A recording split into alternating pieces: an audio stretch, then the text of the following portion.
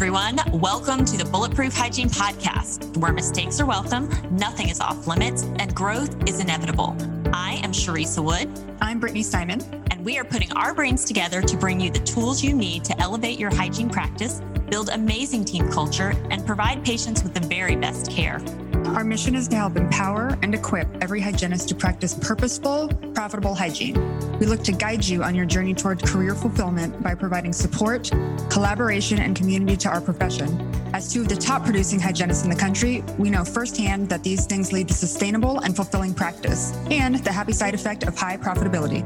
So let's get to it. Hey, everyone, and welcome back to another week of the Bulletproof Hygiene Podcast. This is Brittany, and I am here solo today to bring you a pod about doctor-benefited verbiage and how learning to communicate with our docs according to their interests and their needs can help us to get what we want and need clinically and to make our practice easier and better. So I think that sometimes when we're trying to bring new hygiene adjuncts to our practice, we obviously come from a place of really caring about the well-being of our patients, right? We have the best intentions and we're hopeful that we can onboard a new product or service without much friction. However, for those of us who have actually attempted to do this in the past, we've probably realized that's usually not the way that it goes. So I really want to talk about potentially what gets in the way and how to communicate more effectively with our doctors in order to make sure that we're truly taking the very best care of our patients, after having implemented the newest tech, the best product, the things that we know that we need that perhaps our docs don't know we need to do what's best for our patients. So first things first, usually when we get motivated or interested in bringing a new product or adjunct service, to our practice or to our patients, it's because we've just learned about it. It's new to us and it's exciting, right? And usually that is the outcome of us attending continuing education. So remember, it's important if this is the scenario that we remember that our doc did not just attend the same continuing education that we did. And oftentimes, when we go to these events, we hear about the latest and greatest. We hear about what's new in our industry. And sometimes it's even, our doctors who have funded these missions or encourage us to divide and conquer, AKA bring back the best products, the newest this, the newest that for our practice. When we return, however, it's important to remember that, our doc they were not recently immersed with us in that camp-like experience. They didn't get the high and the excitement that we felt at our event, right? So they didn't get to see and hear the hype of the new product. They didn't listen to the same presentations or spend hours combing through vendors to find the right gadget and do their diligent research about this product, right? Try things on. They didn't get to feel the weight of the new instrument in their hand. They didn't get to see how this might appeal to patients and bring our practice even further into the 21st century. So that means that we now get to step into, and we are now charged with communicating this excitement and the purpose and the research to our doc with kind of, to some extent, the same enthusiasm with which you first experienced the product, right? Because remember, it was important in your experience to feel, to see, to hear, to touch, and to get to experience this thing that you're now interested in a certain way. So we've got to kind of, on some level, provide the same experience for our docs.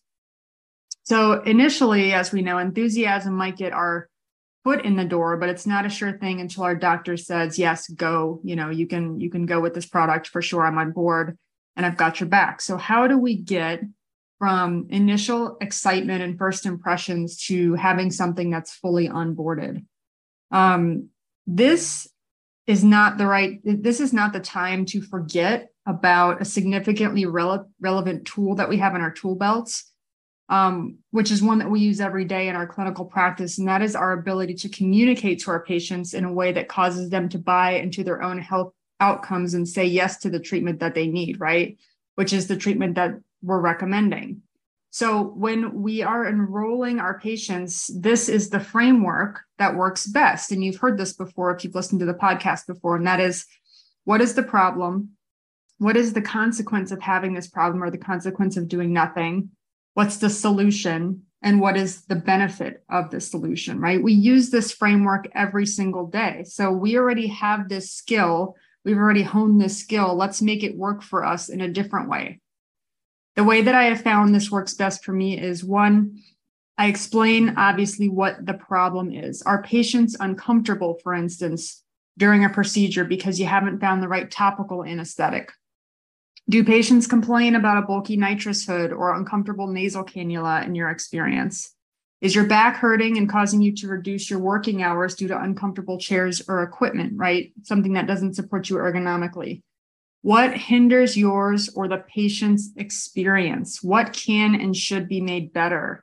And why is this important? And most importantly, how will improving this one thing benefit your practice? Right? We've got to make this make sense to our docs. So not just something that helps us, but helps us to help them, help our patients, help our practice, help our team. Then we move on to the consequence, right? After we've explained this really thoroughly. So the consequence of doing nothing is, it could be potentially more 4-star reviews instead of 5-star reviews. Mrs. Jones may leave the practice and go down the street to a different office instead of staying at our practice because she's uncomfortable and doesn't have the access to the best resources to ensure she's good at future appointments, right? Will the practice remain less profitable because you don't believe in a certain product and therefore you don't sell it? Like you have a toothbrush in your arsenal, for instance, that you don't like the research on. You don't use yourself, you don't really believe in, so therefore you don't sell it. If you had a different toothbrush in your product line, you might sell the heck out of it because you really believe in and know and fully support, you buy into the research. So this is a good time to say, hey, if we do nothing, this is the pain point that will continue, or these are the pain points that the team is experiencing, I'm experiencing, the patient is experiencing. These are the consequences of not facing the pain point, basically. Next, you can move on to what is the solution that you're proposing. So this is the time where you introduce the product, right? So explain that you went to continuing education recently, or explain, the overview, however, and wherever you heard of this product. And make sure to, appeal, kind of like we appeal back to our patients' chief complaints when we are recommending treatment. If someone comes in with a chief complaint of whitening, for instance, and they have perio disease and they need PerioProtect as well, I remember to tie in the fact that PerioProtect will also whiten their teeth, right? That's a happy side effect of using hydrogen peroxide gel on their teeth. It is not my main concern, but it is their main concern. And I'm now addressing their concern and my concern, right? So we want to do this with our dentist or with anyone that we're communicating to. So appeal to how this will solve the problem for ourselves, our team, the patient, the practice, the dentist, or a combination of all of these. This is the time to share any science that backs the product and give a comparison of why this is superior to what you currently use, or superior to other products on the market, or what the major benefit is of choosing this instead of another product, or why it should be introduced in general if it's not replacing anything in your practice, right? So some examples of these reasons might be to keep up with the latest technology, to improve patient perception of your practice, improve how your community perceives your practice, appealing to new patients, explain, ways this could potentially be marketed to consumers, how it might appeal, the fact that maybe other practices do this, and this is a very commonplace thing to do in this day and age in dental hygiene and dentistry. Remember to bring the cost of the product as well as the average retail cost to the patient. So what is the cost to the practice, and what does the average practice charge their patient? Those are important things. So propose a plan to start implementing. This is not really, so the proposing a plan to start implementing, this is not in order to skip a step. It's not in order to skip the dentist's right to say no, or the doc owner's right to say no to this product. It's not in order to be controlling or make an assumption that your boss is saying yes, but rather to take something off of their plate long before they start to smell more work for themselves, right? Because I know for me, especially when I was the hygiene lead at Spodak, I did it for 4 years. Recently, delegated it to someone else in order to kind of take on other things and work on other things, work on Bulletproof. But in that position, I just remember anytime that someone would approach me with new ideas for the practice or for our department, with all the things I had on my plate at that moment in time, the thought of having to do more work to bring on something else, to go above and beyond in another way, to do another thing. My initial thought at some points in time was, man, I don't know how this is going to fit with all of that. And I immediately start kind of looking at all the ways that this is not going to work because of the amount of energy and effort that I am sensing I may have to put into it. So you want to kind of take care of that feeling or that concern for your doctor up front by letting them know that you have a plan. You have a plan. They don't have to come up with the plan. Now, that doesn't mean that they don't have a right to make suggestions about the plan, make changes to the plan, to talk with you and work with you on making the plan better, on working on ways to make it work better within your practice. It's not a rigid plan. It's not a concrete plan. But when they know that you have a plan, it takes a sense of responsibility off of their plate and puts it onto yours. And I highly recommend that you only do this if you actually have the time and resources to commit to following through on this plan, right? So this can't be an arbitrary plan. It kind of has to be something that is realistic for you or for whoever is going to be taking responsibility for this thing moving forward. This is also a really great time to acknowledge the hygiene stuff that you already have with your doctor and how well it's been working for everyone. So for example, I might say, if I'm proposing a new product at this point in talking to Dr. Craig about this, I might say, hey, Dr. Craig, I really want to say thanks so much for investing in our Florida Probe system. We absolutely love it. It has been saving us a ton of time because you don't have to seek out a hygiene assistant, which leaves her available for others to do same-day hygiene. It's okay to remind them that you've used their investment wisely in the past and that you don't take it for granted. So then you might explain, that was originally an investment of X amount of dollars and it saved us an average of X amount of dollars, or has enabled us to be more productive and complete more same-day hygiene therapy because the hygiene assistants are now available to help us with more. So it's a good time to kind of remind them that, one, you remember how they've invested in you so far and that you put their investment to good use. And this is how it's currently benefiting you, your patients, your practice, and your dentists. Remind them that this has already worked. It's already worked before. And when they believed in you and helped you in the past, that you took it and ran with it and you made it something. You made it into something. Your team took it and did their very best with it. They took that investment and it wasn't wasted. This is a good time to remind your doctor of that. So then it's a good idea to explain kind of how you or someone else is going to be accountable for bringing this thing on in your practice and how you're going to report back to them, especially in the initial phase, which I would say is really like a 6-month phase. So maybe the first check back with your doc owner or with your office manager or whoever is going to keep you accountable with this might be after a month. It might be after 3 months. It might be again in 3 months. It might be again in 6 months to ensure that it's working for you, your patients, your team, your doc, et cetera. If your doctor expresses any concerns, this is an opportunity to get them addressed, right? So don't be kind of disheartened if your doctor has concerns, has questions. This is really the opportunity that you have to solve the problems, to ease the concerns, to answer the questions. So they might be small barriers, but they don't mean no, right? So don't take the questions or the doubt or the need for more information as a no. It's good to take those things, solve the problems, and then kind of keep moving forward. So offer to contact a rep and schedule it yourself, if that's necessary. Some things to include.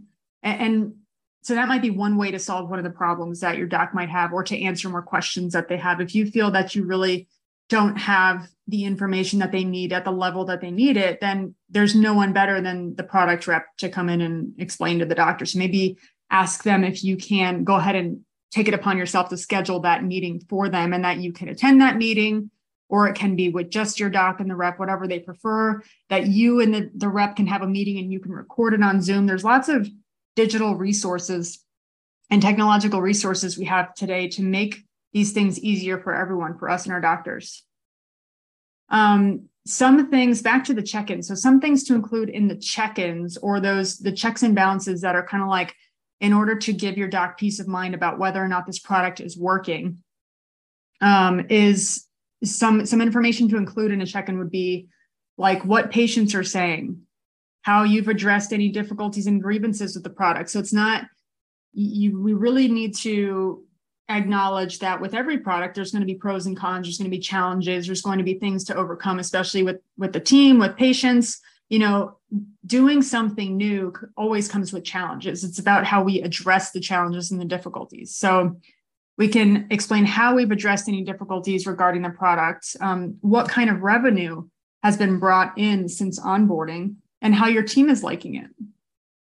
So remember in this process that we're not appealing to another hygienist. So we're appealing to our boss or practice owner, practice doc, right? So it's important that we don't try to communicate this from the perspective of a hygienist. So this is a common mistake that we make in relationships, for instance. We often try to communicate with others in a way that makes the most sense to us or appeals the most to us. So for instance, I know that Sharice and I have talked about this before, and I think is really relevant in this scenario is anyone who is familiar with the idea of love languages might understand that, let's say your love language is acts of service. And what that means is, in this book, The 5 Love Languages, that the way that you feel the most love, you perceive that you are being loved, you sense that you are being loved and cared for in a relationship is when your partner does an act of service for you. They fold your laundry, they pick up the kid from school, they buy the groceries, whereas their love language might be physical touch, let's say. So they feel the most loved. They sense that they're being loved and cared for when you're giving them a pat on the back, a hug, anything physical touch. But what we often try and do is if my love language is that acts of service, I usually express love by doing acts of service for someone. But for someone whose love language isn't acts of service, that's not going to make sense. And it's not going to solve their need to feel loved and supported and appreciated. It's not going to do it for them. So even though it makes the most sense to me, it's not going to land the same way on my partner if they don't have that same love language. So humans generally subconsciously apply what's true for us to everyone else. So it's important that we don't make that mistake here. So remember that the outcome that we want in this scenario is to onboard a product to take the very best care of patients. So that's the goal. And it's important to remember that the way the message is received by our doctor is really the most important thing. So be extra mindful of speaking their language, which brings us to the benefit, right? The benefit includes, how will this improve overall operations? How will this increase revenue? How will bringing on the product that we are proposing increase tech and make their lives easier, right? The end result that we want is to bring this product on and take the very best care of our patients. But we have to appeal to our docs from their perspective because there are actual benefits to them when we bring on this product as well. But we've got to kind of point those out. We know what the benefit is for us and our patients, but we have to remember that we're not talking to ourselves. We're not talking to a patient. We're talking to our doc. So what benefit will this bring to them in the short and long term? Monetarily, emotionally, stress-wise, so on and so forth. So most of our docs, there are a lot of really great docs out there, really sensible doctors. They'll hear what we're saying and at least consider it, right? At this point, it's good to have a general overview of what this process might look like in your practice as well. How you plan to onboard it, what is involved in keeping it going. And it's an opportunity to ask your doctor for whatever support you may need in the process. So remember that practice and having this conversation is going to make progress. It's going to make it easier in the future. So this may not go perfectly, but it's definitely worth doing, in my opinion. And even if the end result of having this conversation is not what you originally imagined, At the very least, you're going to have grown in this process, and probably you and your doc have learned a little more about each other and your communication styles. So this is pretty short and sweet today. I'm going to give one example of when I'm proposing a new product to any doctor, an owner doc or periodontist, whatever, what I generally go through, or the framework that usually comes to mind for me. And I know that I've referred to many times in the past the PerioProtect protocol for our office. So first, I'll explain what PerioProtect is. And this is, again, just a general overview. I'll write like, who is a candidate for this product? Which of our patients are candidates? What is my rationale for recommendations? What does patient education look and sound like? How do we treatment plan this? Where is the code in the computer? And what are the fees? How do we post this payment to the ledger if it involves posting to a different provider like the doc or a LabV or myself? How is the product scanned or submitted if it involves like a lab script? Does it involve an iTero? Does it involve an impression? So on and so forth. And then what is the delivery method? And then what are the follow-up procedures? How can we measure the ease of use or how it's impacting our patients positively, and so on and so forth. So in my experience, when we come with more information and we come more prepared and we come with more comprehensive overview of what the product is, why we need it, why it's important, how it benefits the doctor, so on and so forth, they're more likely to say yes. Not always, sometimes I've had the experience too, where it's been a no, or it's been, maybe not this product, but a similar product. And then we've kind of met in the middle on things. So that might happen too. And there's absolutely nothing wrong with that. But I think that this is a really important framework to understand on a basic level. It's something that has worked for me so well in the past, and that I know a lot of other hygienists have kind of adopted in regards to communicating with their doctors as well. So I hope that this was helpful. I know it was short, sweet, and to the point, but this has been my Bulletproof Hygiene monologue for the day. Hope that you enjoyed it. Thanks for joining me, and we will see you next week. Thanks for joining us for this episode of the Bulletproof Hygiene Podcast. We hope you've had as much fun as we have. Don't forget to click subscribe for a lot more where this came from. We appreciate your support and promise to keep the hygiene gems coming. Keep track of upcoming Bulletproof Hygiene events by visiting bulletproofhygiene.com or download the Mighty Networks app and search Bulletproof Hygiene to stay connected. We want to hear from you.